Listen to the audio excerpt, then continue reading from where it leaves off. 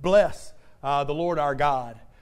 I was telling Brother Chad this morning in our prayer time, for those of you that don't know, Chad and I usually meet here about 30 to 45 minutes early to pray for each of you, to pray over every pew, and to prepare this place for a place of worship. And I just want to say thank you, Chad, for doing that with me. But as we were talking, I had prepared my messages about midweek, and it doesn't often happen to me that God gives me direction to change things up a little bit.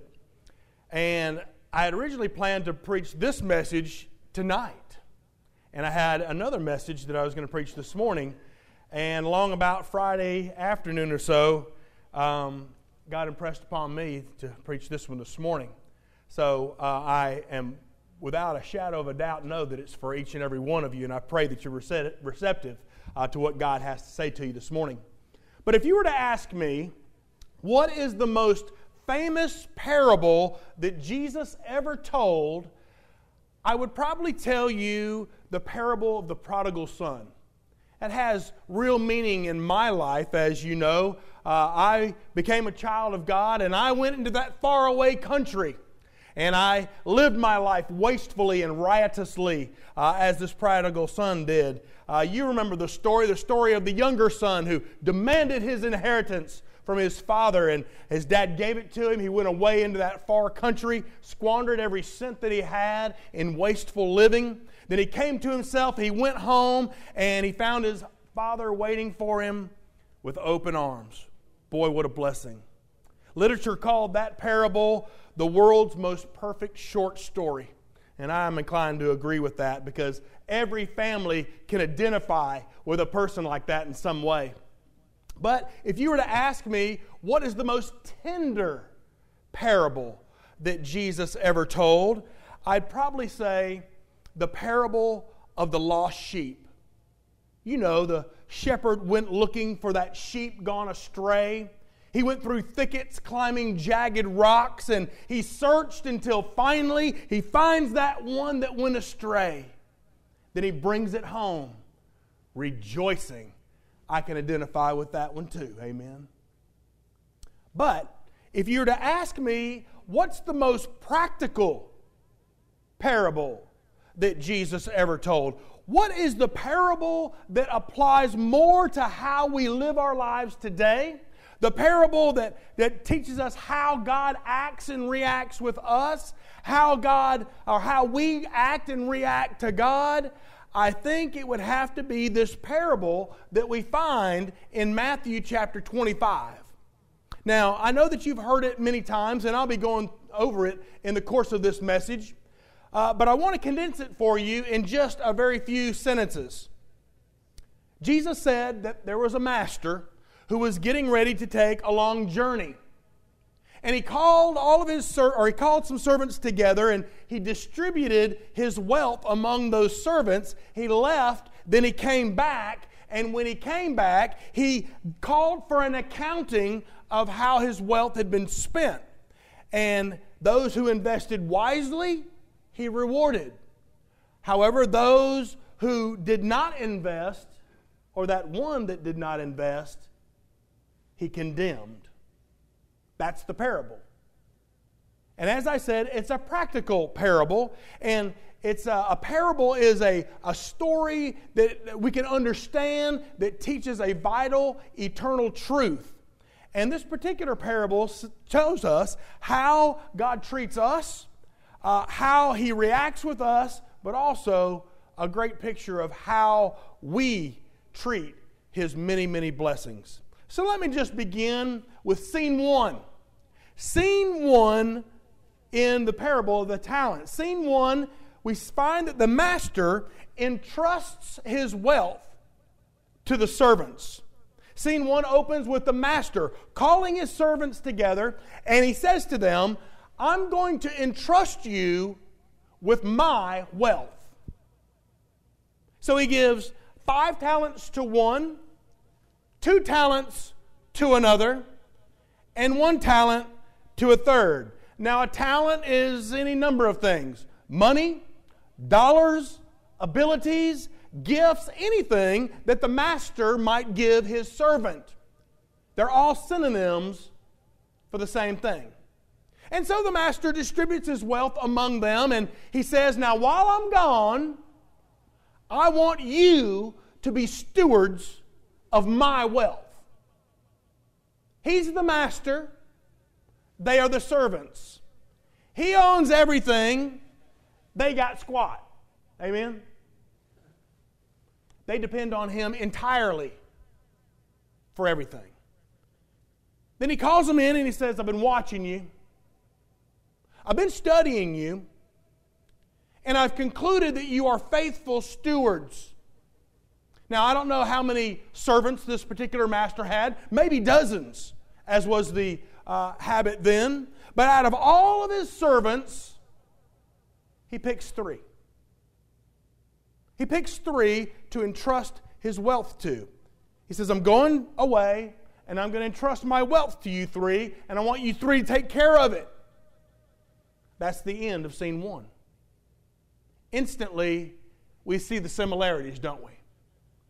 Instantly, we realize that this master represents God. God who has everything. Amen? God who is the giver of life. God who is the giver of every breath you take. God who is the author of every beat of your heart. God who gives us healthy bodies to see and to think and to plan and to make good decisions. We, in turn, are the servants. Every single day, we depend on Him. We depend on His blessings just to breathe, just to see, just to think. We are the servants, and God has distributed His wealth among us. He's always looking for faithful servants. And when they are faithful, then God gives them more.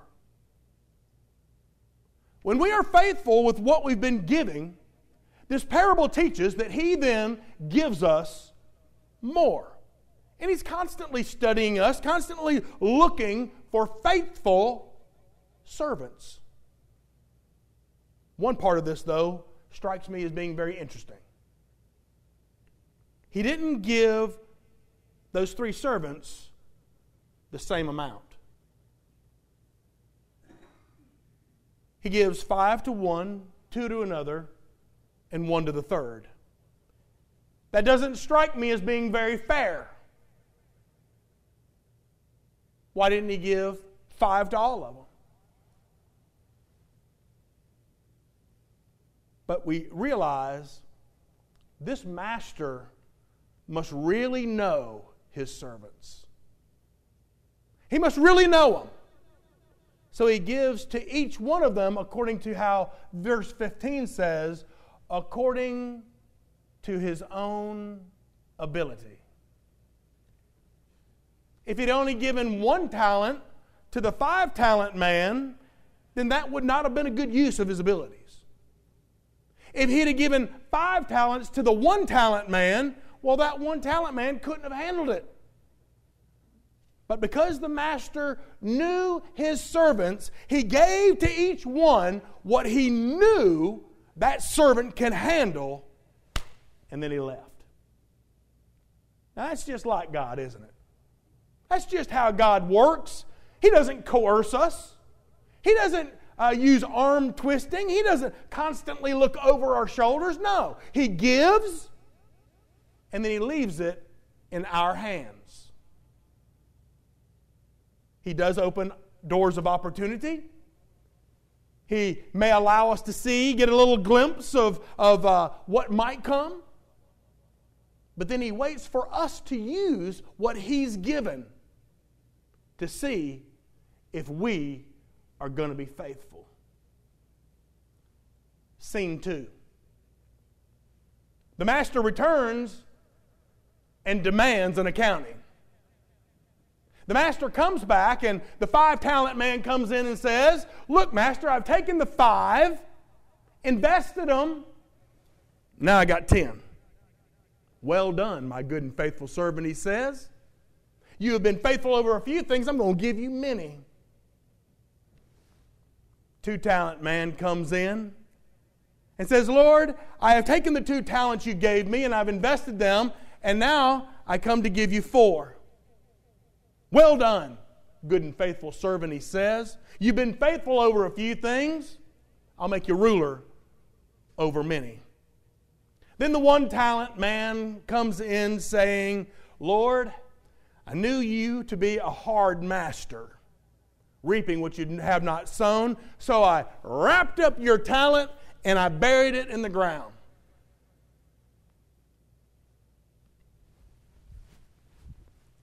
Here it is.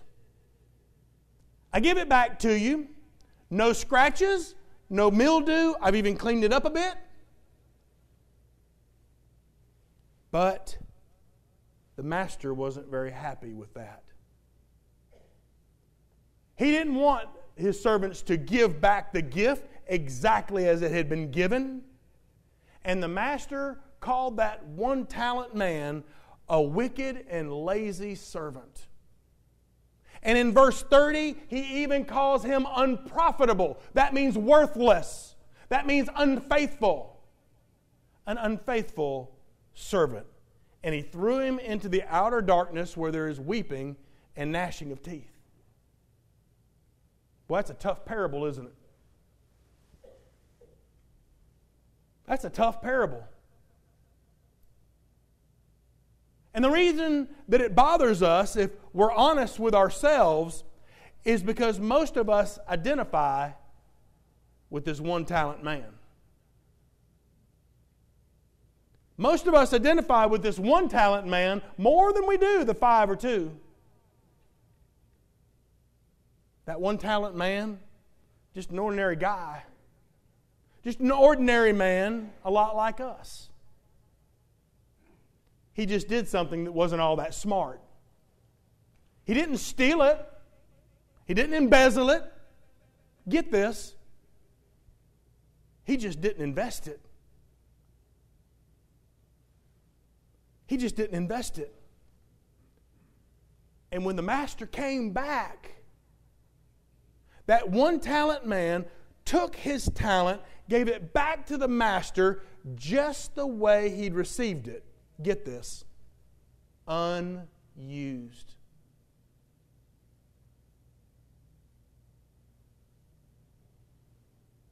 Took that talent, gave it back to the master the same way that he received it, unused.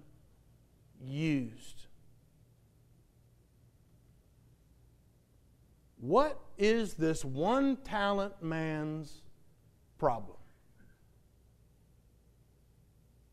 Let's concentrate on this 1-talent man for a minute. Let's look at what this 1-talent man's problem is. Why in the world did he do what he did? Number one, I wonder if he felt inferior. You know, when I compare myself to other pastors and other preachers, I realize how inferior I am. When you're rubbing shoulders with 5-talent people and 2-talent people, and you watch them rubbing shoulders with other 5-talent people and other 2-talent people, and then you look at yourself, you begin to feel a little bit inferior. When you see other people doing things better than you, with a lot less effort than you, and you're just struggling to survive in this world, it's easy to identify yourself as a 1-talent person. I've heard of many college students, some of which can not study. I mean, they just go through the motions, and man, they just make straight A's on their tests. And then there's other guys, other ladies that work their fingers to the bone, studying all night long, and they struggle just to make C's. You see, there was really nothing special about this 1-talent person. He didn't stand out in the crowd. He was just an average Joe, just like you and me. And so I believe that he probably felt inferior. But also, secondly, Jesus tells us that this man was afraid. He was afraid. He was afraid because he considered this master to be a hard master. But what that really reveals is that he didn't really understand the master at all. He didn't really know the master. You know, God has expectations of us. Amen?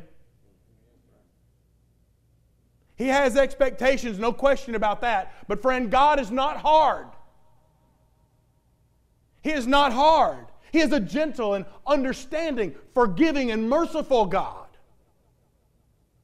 This man didn't understand his master. Therefore, he was afraid, and he buried his talent in the backyard. So let me ask you a few hypothetical questions. What if the 5-talent man took his 5 talents and he buried them in the yard? What would have happened? Well, I think you know the answer. All 5 of those talents would have been taken away from him, and he would have been considered a wicked and lazy servant. Or what if the 1-talent man had taken his 1 talent, invested it? What would have happened? Well, you probably know the answer to that one too. When the master came back, he would have been given another one, a 2nd talent, and he would have been considered a real and faithful servant. But let me ask you a 3rd hypothetical question. What if that 1-talent man invested his talent and lost it?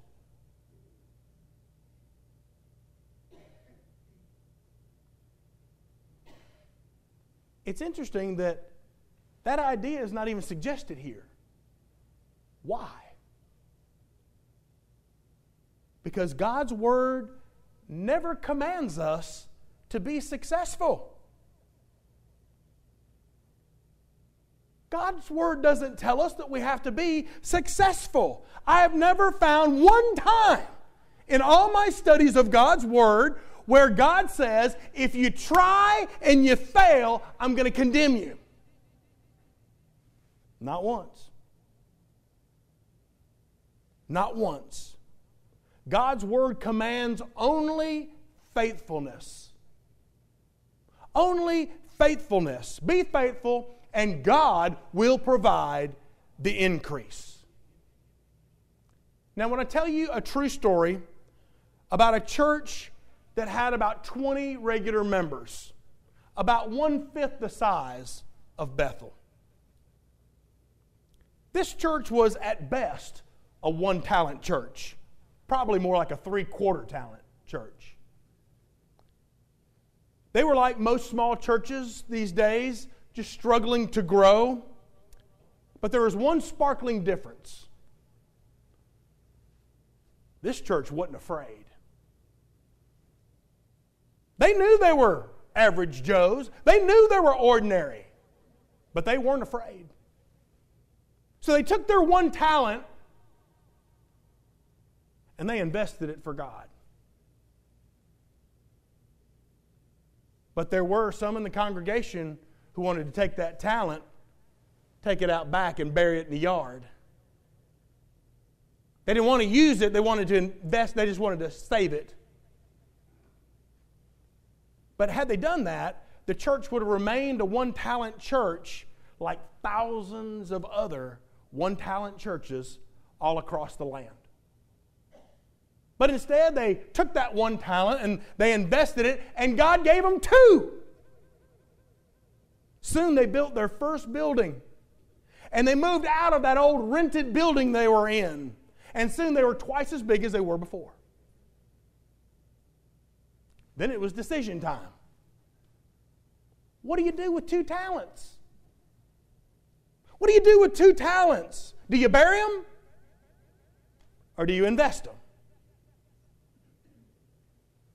Well, that was about the time they started their second building. About 3 times the size of the first one. And get this, they started a new congregation. Some of the members volunteered to go help jumpstart this new congregation nearby. And suddenly, they were a 4-talent church. What in the world do you do with 4 talents? Do you bury them? Or do you invest them?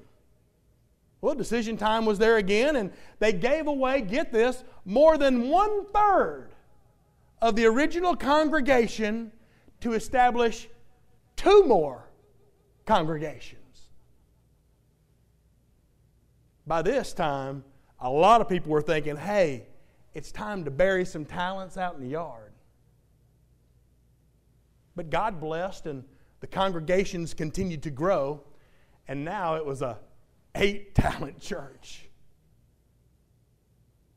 What do you do when God has entrusted you with 8 talents? You invested in His kingdom. And soon, nearly half of all the church's offerings were going for missions to share the good news of Jesus Christ. And it wasn't long thereafter that another new church, another new congregation was started, and the church had to build a 3rd building that was larger than the first 2 put together. You see, I'm convinced that's how God works. That's how God works. Be faithful, investing the talents He's given you, and He will entrust you with more. You bury them, you're going to lose the one He's even given you. You see, you don't lose talents by investing them. You lose talents by burying them. Because when you invest your talents for God, God always, say always, God always honors the investment. Thousands of churches across our land were once 8-talent churches. Do you know that this church, in as little as 20 years ago, had 175 people in Sunday school?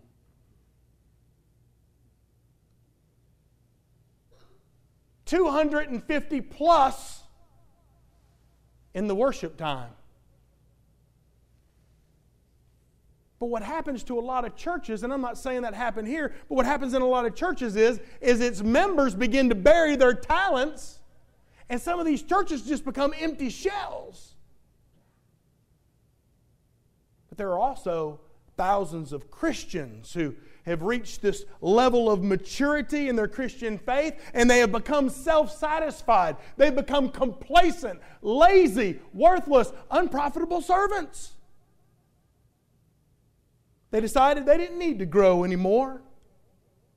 They didn't need to pray anymore. They didn't need to study anymore. And so little by little, they started dying spiritually because they buried their talents. Friend, the principle never changes. All the way through the Scriptures, Jesus is constantly challenging all of us to invest and reinvest again and again and again into His kingdom. And He will always honor the investment. He will never honor those who are afraid and bury their talent. Friend, God's principles are clear. Jesus said, work while it's day, because the night's coming when you won't be able to work. So roll up your sleeves, get busy, and don't you stop. The message of this parable has not changed. God is still the master. He is still the giver of all good things. And without His generosity, you and I would have nothing. So where do our talents come from? Where do our abilities come from? Where does our money come from? Where does our time come from? Well, they come from God. They are His wealth. It's His wealth. It all belongs to Him. And He tells you, invest what I've given you and just see what will happen.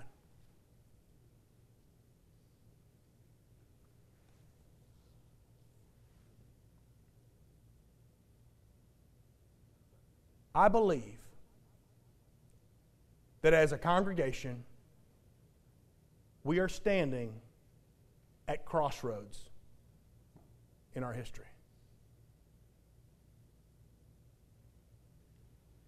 As I look out among you all, I look out there and I see talents being buried. All this week, I looked in the mirror and I saw talents being buried. I've seen, and I continue to see, God-given abilities,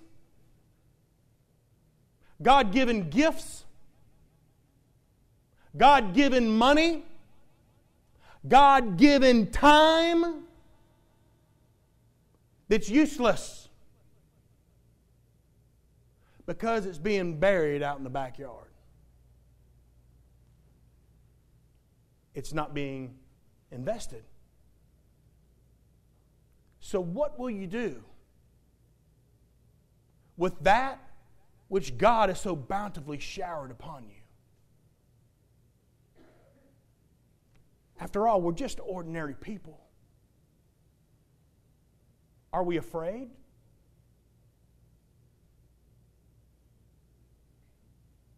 Are we going to run out in the backyard and bury our talents? If we do, we know what the result's going to be. What we have is going to be taken away.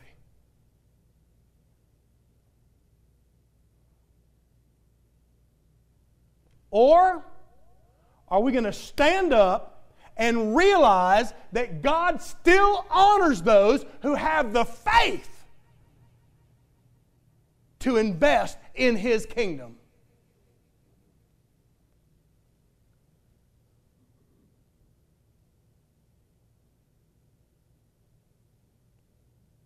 Maybe you've leveled off in your Christian life.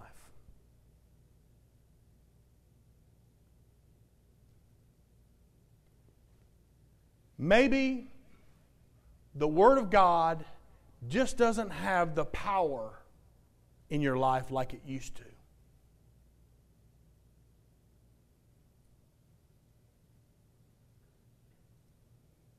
Maybe your prayer life has dwindled. Maybe you're not giving sacrificially anymore.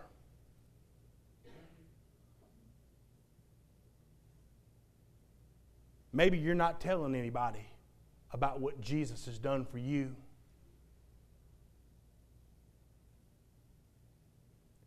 Maybe you're burying your talent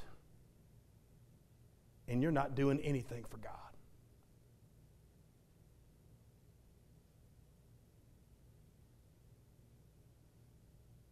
Would you be willing to invest it that more might come?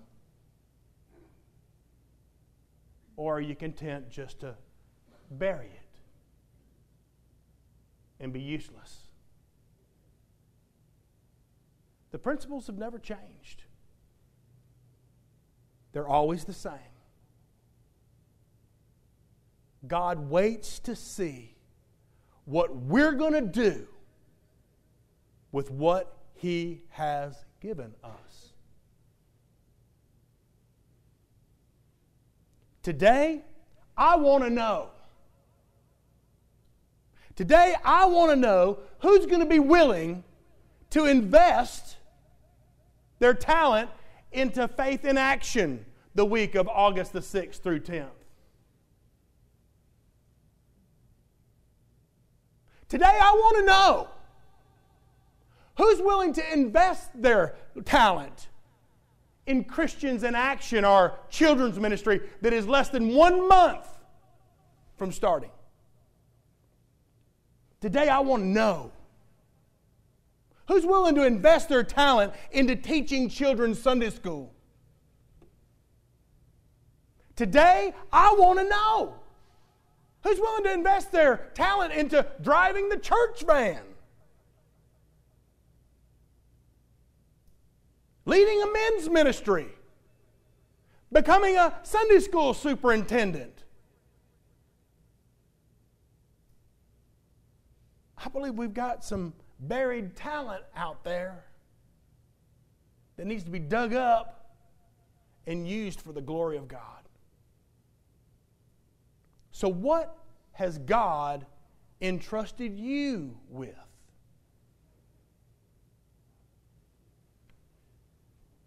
Whatever you do, don't you dare take this coming decision time for granted.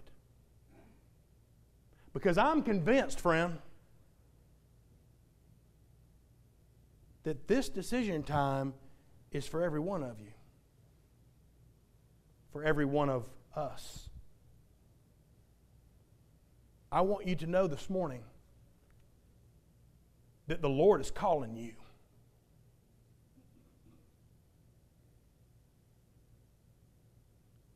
What will be your response? Invest or bury?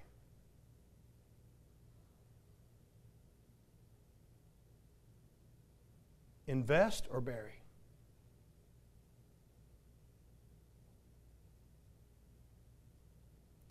Father God, I thank you for the truths you offer us in Scripture that never change. And Father, I know that I have been guilty of burying that which you have entrusted me with. For that, I ask for forgiveness. But Lord, I'm also thankful that that's not the end of the story, because we all have spiritual shovels, so to speak. We can go out back. We can dig up that talent and we can put it to work for your glory. Isaiah 43 teaches us that we were created for the glory of God. Period. Lord, help us to invest what you have entrusted us with, that we might fulfill your will for our lives, and that is to glorify you. So often we get caught up because we think we're doing all this stuff for us. And it's because we've lost our first love. We've lost the truth in this worldly living. And we failed to see that everything you give us, you intend for us to use to bring you honor and glory. So, Lord, I pray that whatever decision needs to be made this morning, that no one take it for granted, but everybody be willing to take a stand today and declare with one voice, I'm digging up that talent and I'm putting it to work for God. Lord, thank you so much for this opportunity to worship with brothers and sisters. Lord, help us to grow, but help us to realize that there will be no growth without investment. Lord, we love you and we praise you for Jesus Christ today. If there is one person who can't even identify with what we've been talking about because they've never accepted Jesus Christ as their own Savior and Lord, Lord, let them know that today is a perfect day to do that. To know that they can receive the grace of God, forgiveness of sins, and an eternal life in heaven if they'll just place their faith and their trust in the only acceptable sacrifice that was made, and that is your Son, Jesus Christ. And we lift this prayer in His name. And all the Bethel Church family said,